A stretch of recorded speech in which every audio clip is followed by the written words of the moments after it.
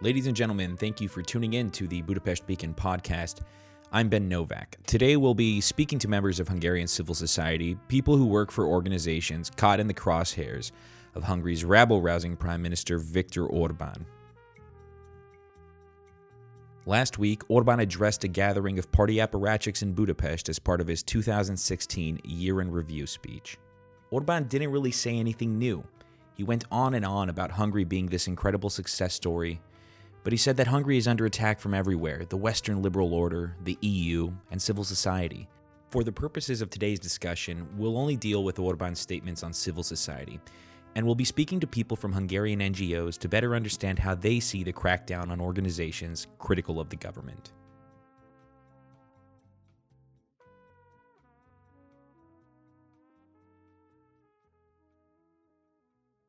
És 2017-ben szembe kell néznünk a nemzetközi szervezetek felerősödő aktivitásával is. That's Prime Minister Orbán, and you're listening to the part of his speech where he addresses civil society. Orbán says that the efforts of these, quote, international organizations are intensifying, end quote. He says that they secretly want to influence Hungarian politics with foreign money. These organizations, he says, have paid activists in offices in Hungary. He then describes billionaire investor and philanthropist George Soros as a, quote, large predator swimming in these waters, end quote, and proceeds to accuse Soros and these organizations of being in cahoots to import hundreds of thousands of migrants into Europe. Orbán says these NGOs are trying to steer the Hungarian government and the Hungarian parliament off the course set for the nation by the Hungarian people. It's nothing new. I think we are getting used to being agents of foreign countries or foreign people, business people. George Soros is attacked by the Hungarian government in the last, 5-6 years. So it's nothing new. Maybe the intensity of this attack is something new for us, but the merits are the same in the last few years. That's Dalma Dojcak. She's the director for the Free Speech Program at the Hungarian Civil Liberties Union. The intensity she's referring to is the intensity of the Hungarian government's rhetoric towards NGOs and to organizations that have received funding from George Soros's Open Society foundations. Some members of Hungarian civil society, like Sándor Lederer of K-Monitor, an organization that monitors corruption in Hungary, wear Orbán's attacks as a badge of honor. So I think these organizations can really feel honored since we're really small groups. Some of us have 5 people, maximum 20 people, the bigger ones. So I think it's really a David and Goliath game where, our role being little groups from civil society exposed as, enemies of the state. This is something very funny. And I think this also shows that the whole issue is quite about creating an artificial enemy that you can fight in your communication games. This is, I think, part of the political game and of the communication battle Viktor Orbán does for years now. There's something else that Orbán mentioned in this speech. When addressing civil society, he opened by saying that Hungary's national elections would be taking place in 2018 and that these NGOs are trying to influence Hungarian politics. Áron Demeter, a human rights expert with Amnesty International's chapter in Hungary, says this may likely be a foreshadowing of the government's strategy in the upcoming election campaign. There was a clear indication that it's going to be the part of the election campaign because he clearly mentioned that the election is coming up in 2018. So for at least me, it means that civil society will be actively targeted during the campaign. And I think this is basically the free phase of that campaign.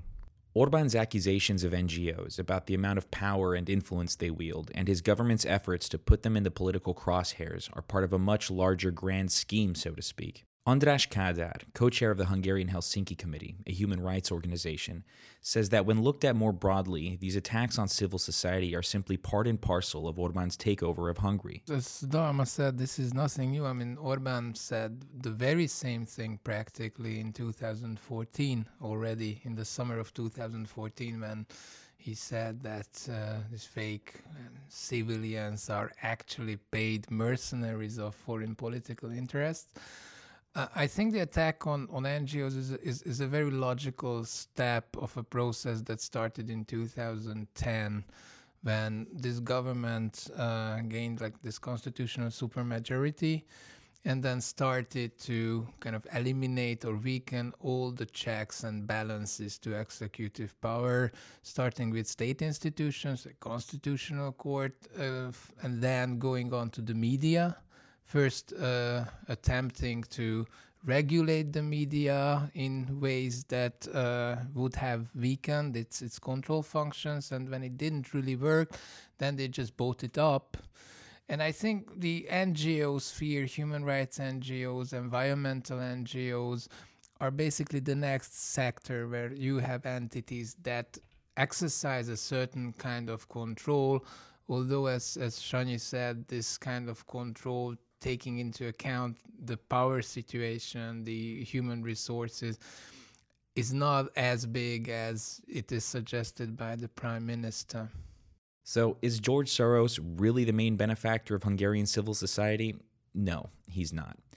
It is important, however, to note that Hungary does not have the kind of middle class that exists in the West, as for example in Germany, the UK, or the United States. George Soros' foundations have been active in this region for a long time, even before the fall of communism. In fact, Prime Minister Orbán and numerous members of Hungary's ruling party, Fidesz, can thank Soros for the scholarships they received to study abroad at a time when leaving the bloc was virtually impossible. But returning to civil society, the lack of a middle class and virtually no culture for grassroots philanthropy means that since the democratic transition, NGOs in this region have depended on large institutional donors to support their work. Dalma says the Hungarian Civil Liberties Union would continue to exist if Soros' foundation stopped providing grants for their work.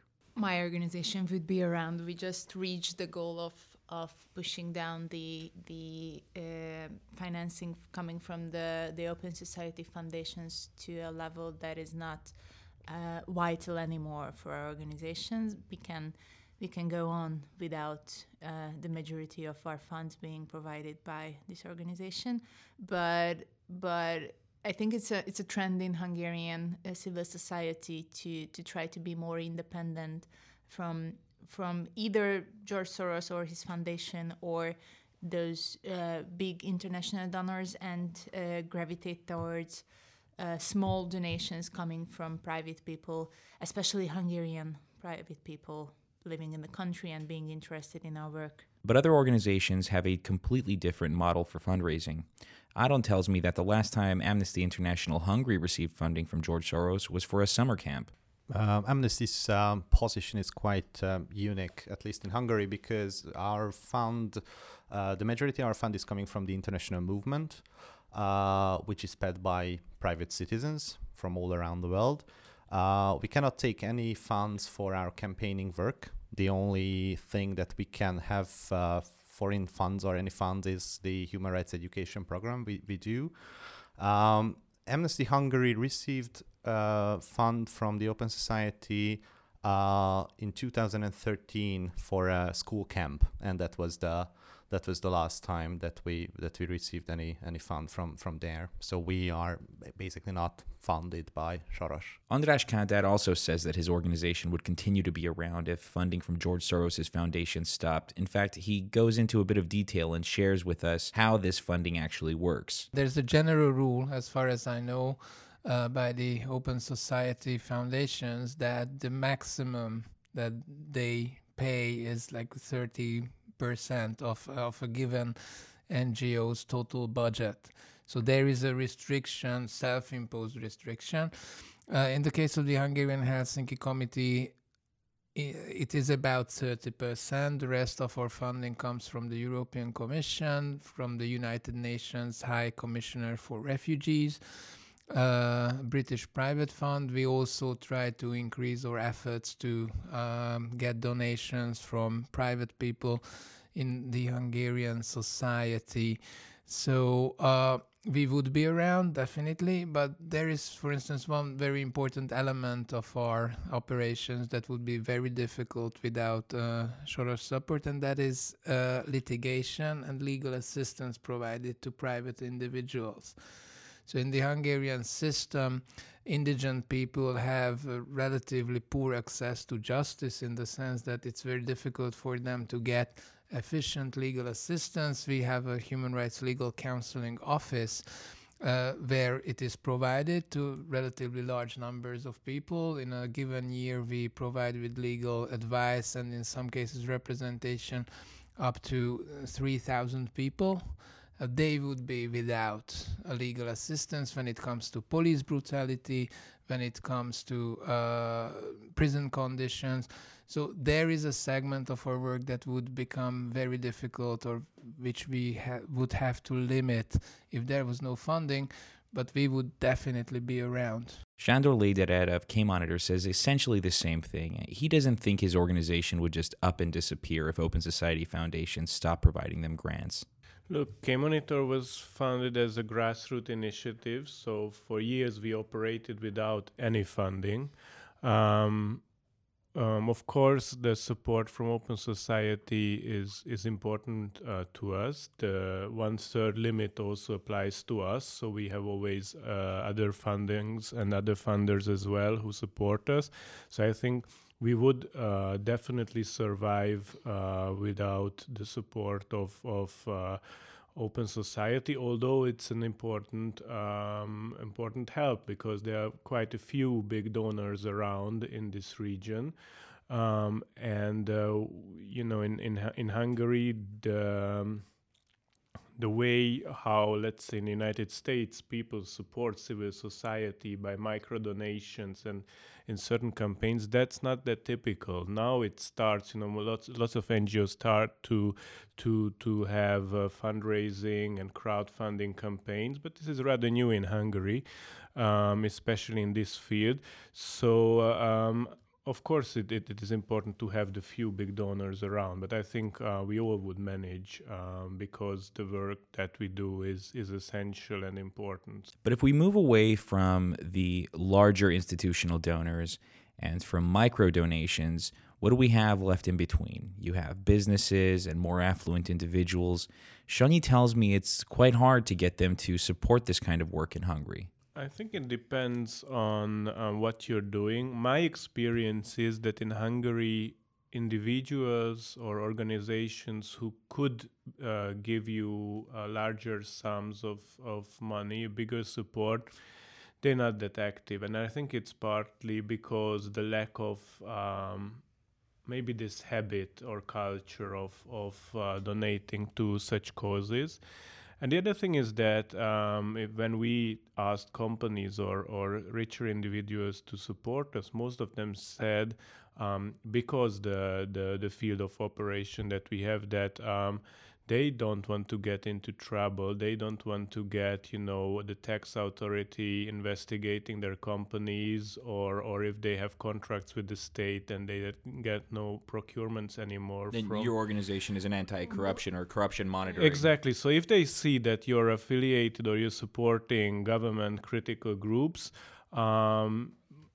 that can be dangerous for you when you get in any interaction with the government. Dalma says that in 2013, the Hungarian Civil Liberties Union really pushed for cultivating individual donors. She says it's really working out. The donors aren't all rich, but they regularly support their work, and every little bit helps. The HCLU also hosts fundraising parties, but these parties are limited to Budapest. They do try to open up to other major towns and cities across Hungary. This also means they have an opportunity to better showcase their work outside the capital. Dalma does admit, though, that doing fundraising for anti-corruption work like that of K-Monitor can be quite difficult. Fortunately, we are in some ways in a better position than, for example, K-Monitor, which is really politically sensitive in some ways. Corruption is always a hot topic politically.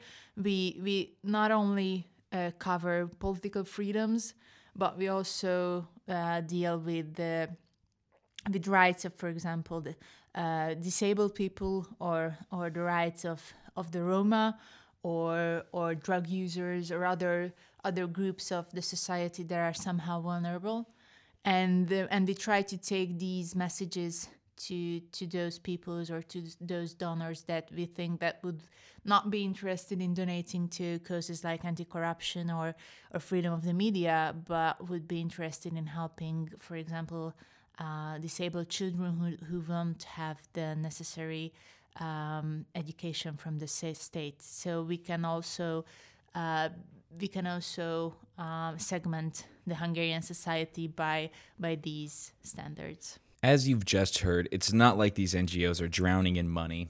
But returning to Orbán's speech, believe it or not, his rhetoric seemed toned down compared to statements he and other leading government officials have made in the past. Most recently, Fidesz politicians, including Party Vice President Szilárd Németh, have called for employees of NGOs to submit asset declarations if their organizations receive funding from abroad. These types of administrative hurdles are becoming commonplace strategies in countries like Russia and Israel, but they are new to Hungary. So how do Hungarian NGOs feel about the increased rhetoric against their work and the additional administrative hurdles being levied upon them by the government?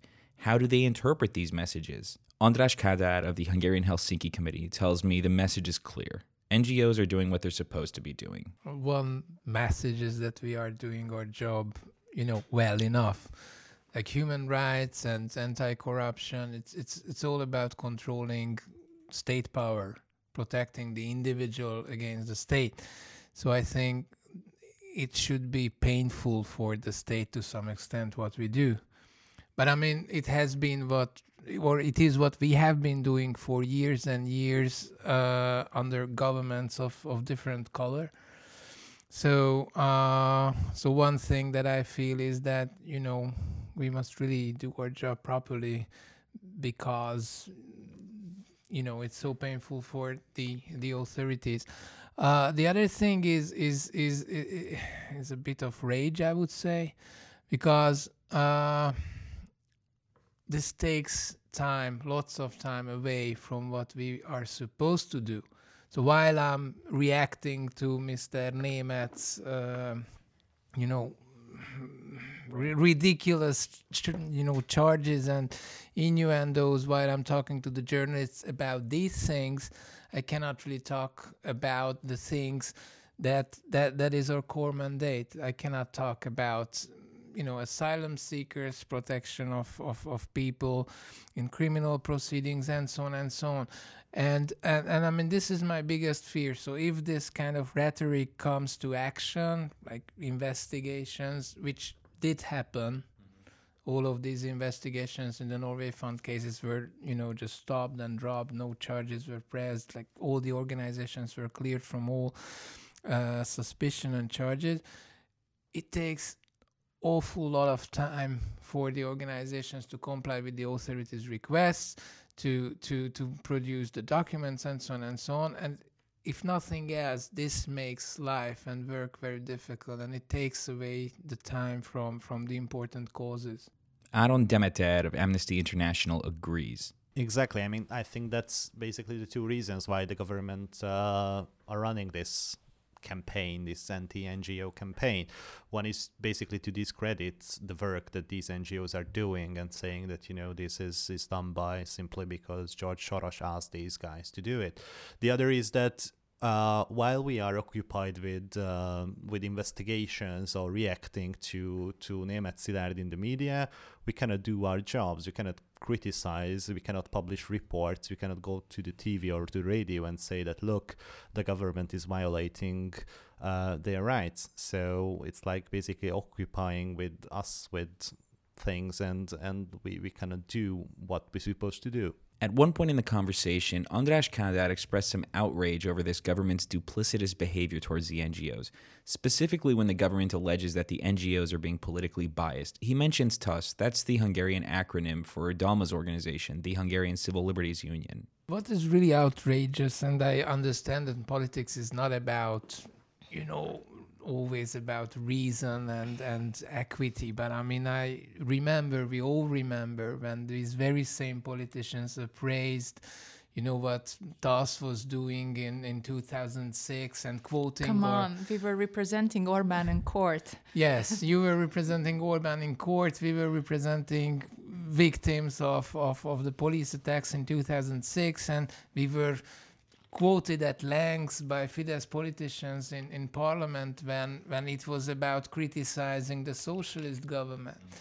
And I mean, it really is crazy that they don't see that the tide may turn. There may come a time when they will be in opposition and they will again, well, I don't say need, but I mean, I think, opposition inevitably needs the work and the opinions of these organizations, because this is our job to criticize the government irrespective of what political party is in power. But for all the concern about the lack of rule of law in Hungary and the squeezing out of independent and critical voices in media and civil society, if the state can protect itself and its own interests using the vastly powerful state institutions, who then can protect the NGOs if they are the ones being targeted by the state? Just imagine, in 2014, Viktor Orban himself personally ordered that NGOs that had received funding from this EEA Norway grants program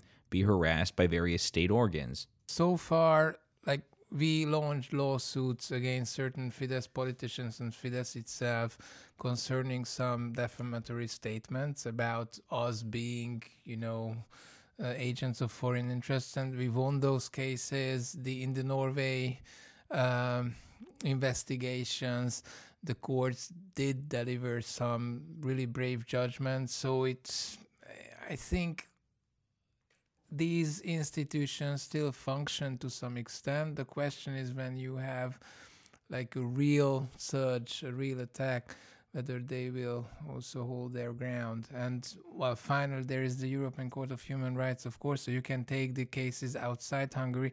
This takes a very long time, and I wouldn't count on Strasbourg to protect us when it comes to, a kind of really serious struggle. But actually, there's an obvious protector that we could mention, but we didn't mention, is the European Union. And I think there's a reason behind that. The Norwegian fund comes from a European Union agreement, and we really looked at the EU bodies to intervene in a way back in 2014. But I have the feeling that because of the political nature of the European Union and the lack of independent bodies enforcing legislation in the European Union, we cannot really count on the EU to save us in situations like that. Perhaps the most alarming aspect of Hungary's crackdown on civil society is that it is all taking place against the backdrop of a vacuum left in the absence of a functioning opposition. So on top of the day-to-day work these NGOs do, these NGOs have absolutely no way to translate their own professional recommendations into policy proposals for the national government. I think that's a big problem, and I think that's a good question, because civil society's role is not only criticizing the government. Of course, it has a quite strong control role, but it is, or at least I consider our role also as organizations that can cooperate with the government, with local governments in making policies better. And just to say an example, so we were always open to work with the government in certain issues, especially transparency, accountability, and anti-corruption. So today I had a phone call with a guy from the Croatia's Public Procurement Authority about what IT tools you can use to monitor corrupt procurement. So imagine that the Croatian government is open to talk with civil society, even from other countries, to gather best practices in this, while the Hungarian government is not reacting on any kind of attempts that we do in helping them or assisting them in doing actually their job. So it would be their job to protect public funds from being stolen, but the whole system is so disturbed that actually they're the main drivers of corruption. So of course they won't talk to us. It's much easier to say we're just their enemies and we want to crash them down or whatever, so they have to fight us. Before 2010, my colleagues are telling me these stories that they went to the parliament on a weekly basis to consult with politicians, either opposition or government side, and they were invited to committee meetings and they submitted advice and papers to the members of the parliament. Now we are not even listened to when we go to a committee meeting, and we don't really go anymore. We don't even have the opportunity to tell our ideas there, and the only way to communicate our ideas is to sue the government, is to sue the politicians or the public agents, and we are not invited anymore to advocate for better policies. The only way to enforce better policies is to go to the courts. I have a mixed. I mean, there is this very schizophrenic situation in the sense that we have this kind of rhetoric, and we have, and it comes from the Prime Minister himself. At the same time, at least with regard to the Hungarian Helsinki Committee, there are still areas where we have relatively good cooperation, for instance, with the Justice Ministry when it comes to like criminal procedure. So like very strictly professional issues which are not highly politicized. So even within the two pillars of the Helsinki Committee, asylum, immigration or migration on the one hand and criminal justice on the other, these are two different worlds. I mean, sometimes we can still consult, sometimes our opinions are taken into account. So, I mean, it's very difficult to decide in a situation like this when you have attacks from the highest levels and at the same time you have cooperation in important issues from lower levels, what your whole approach to the government should be. So in that sense, we live in a crazy time. It's totally absurd that you have ongoing relationships with, let's say, the middle or the policy people in some areas with quite good cooperation for years, and 10 minutes later you hear the Prime Minister saying that you are the traitor and the enemy of the state. So it's like very weird to live. So basically there's this professional level which sometimes functions, sometimes don't, but usually there's some kind of cooperation, and also there are, let's say, the verbal or the narrative side of the story. For us, it's easier that despite Amnesty Hungary is a very small NGO, we have like the international part, so our messages and our efforts are kind of echoed worldwide. So basically we have the reasons and the means to put out our messages. But at least for us, who is not doing legal representation or other court work, for us media is still basically the major partner where we can put pressure on governments, not just the Hungarian but on the other. But speaking of the role of media, that situation isn't looking too good either. Since the 2014 Norway grants fiasco, the media environment in Hungary has become increasingly consolidated by pro-government forces. Oligarchs are buying up outlets left and right, and the mainstream media is being used to run hit pieces on opposition figures in civil society. So I ask my guests to explain how that affects their ability to continue their important work. Does this media environment have a chilling effect on the NGOs? Worried, yes, but chilling effect, no. I mean, that's, I think, part of the job, and like the founding chair of Hungarian Helsinki Committee started human rights work in 1977.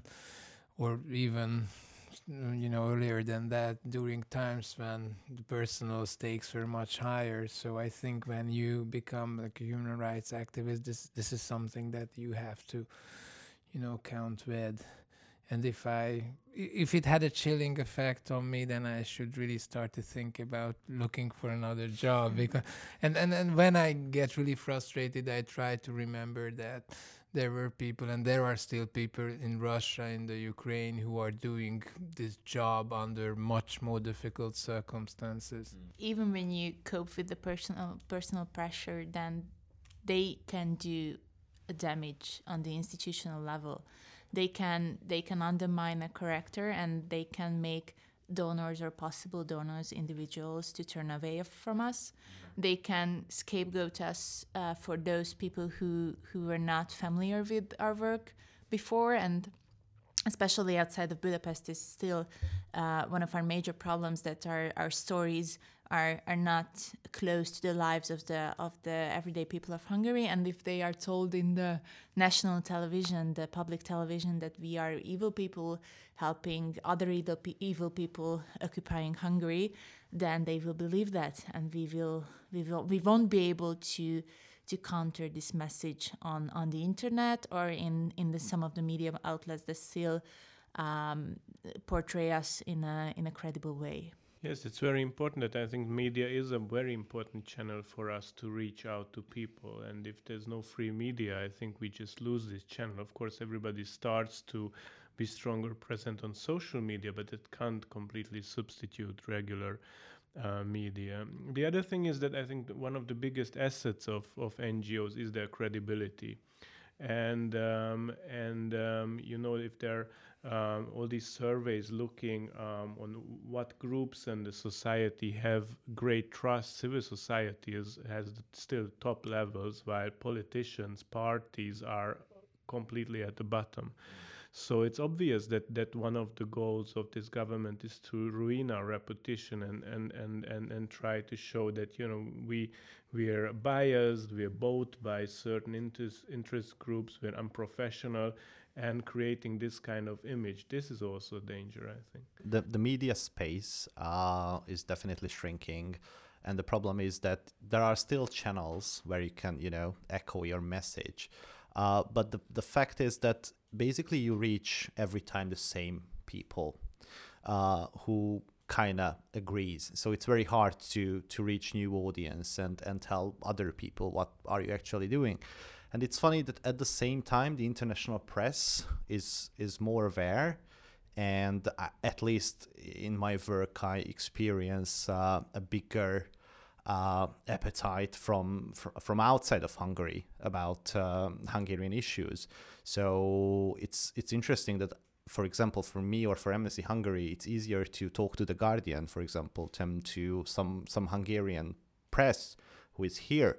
So for us, it's easier to put out pieces and interviews internationally than in many cases than in Hungarian channels. And also you can't compete with the coverage of the Hungarian national media, the national TV and the national radio. So yes, there are channels, but basically these are Budapest based and reaches fewer people than the others. So how do these organizations see 2017? What are they counting on? Will this latest attack on civil society escalate to the same we saw in 2014 with the Norway Funds fiasco? Yes, it may come to investigations. I'm pretty sure that if they come, as in the case of the Norway grants, they won't find anything irregular.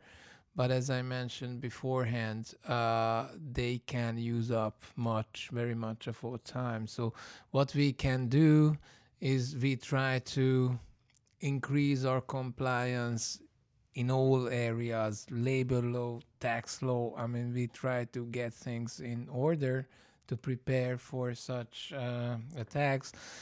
But even if we do that, it might cause difficulties because we cannot do our job. Let me clarify one thing regarding one of the top arguments that Orban and also previously, Lazar had regarding NGOs about our transparency. So one thing is clear. Currently, those NGOs that are targeted are operating much more transparently than this government. So you can see if you go on any of the websites of these NGOs here present, or most of the Hungarian NGOs, you will find yearly reports where you can find all the funders of these groups. So everybody exposes who are the big donors, where money comes from. So there's nothing to talk about. And asset declarations are absolutely not the right tool to, uncover any kind of influence. Would you imagine that in my asset declaration you would see 100,000 personally given by George Soros? Do you think he personally gives me money and that's why I'm... I know, but now that you bring it up, I want to see those assets. Yeah, I think you will. You might see it soon. I asked my guests whether any of them had any idea how this asset declaration law would actually look, and Adon gave me a very surprising answer. I raised that question exactly yesterday to the State Secretary of the Ministry of Justice, that what will happen to NGOs or the executive of the NGOs if they don't comply with the law. And he said that he doesn't know. because it's too early to speak about sanctions. And also I asked that whether it will be the same as with the politicians, that basically nothing happens if you don't fill out your declaration. But he said that there's no plan. So I had the sense yesterday we were speaking about this attack on the NGOs, that so far it only exists on the political communication level, and nothing has written down, or for example, the Ministry of Justice has no idea what to do and how to amend the law on the NGOs. So for this year, I expect that this kind of communication will continue. And you know that even I highly doubt that any NGOs have anything to cover, but you can always put bureaucratic burdens on NGOs, so it will, take up their time to fill out new registration forms or any kind of forms. I'll expect that they will continue to do it because they can't let it go. They announced it several times. And I expect they trying to make our life as hard as they can. Because we don't really know anything about the government's plans to make NGOs more transparent, I asked my guests how long it would take for the legislation to be proposed and adopted, whether there's any social consultation involved in this. They can do that in a week if they want to. Or they can do it in a few days. So we have examples when they have put out a document for public consultation for a few days. And afterwards, the final version that they brought to the parliament completely differed from the one that was out for consultation. So I think that's not really relevant. I think the question is. I think the question is much more about communication, since this asset declaration system that we have several ones. We have ones for MPs, we have from local politicians, we have for all kinds of decision makers at government level. But one thing is clear, that these asset declarations, if they follow the pattern how it's practiced with politicians, it will have absolutely no effect. So if they find something that I forgot to, write something in my asset declaration, I get an announcement, I correct it, and then it's fine. So that's how it works now with the MPs. I'm pretty sure that they're gonna be tougher on us than on themselves. So I guess it's a pretty good example of double standard. I'm quite sure about that. Yeah, but coming back to what Aaron said about no part of the proposed law being written down, and I'm pretty sure it's not going to happen in the near future either. So it's not about amending the law. It's not about making us doing anything differently. It's about scapegoating us. It's about putting us in the spotlight and blaming us for problems. And if they will find someone else to be blamed for the problems, then we will be dropped. So we cannot really foresee what is going to happen in the next few months, not to tell about the next few years. If they have a good enemy, they will fight that enemy. If it's the civil society, then we will be fought by the government. So let's hope for another enemy. Yeah, let's hope for another enemy. A new wave of migrants might save us.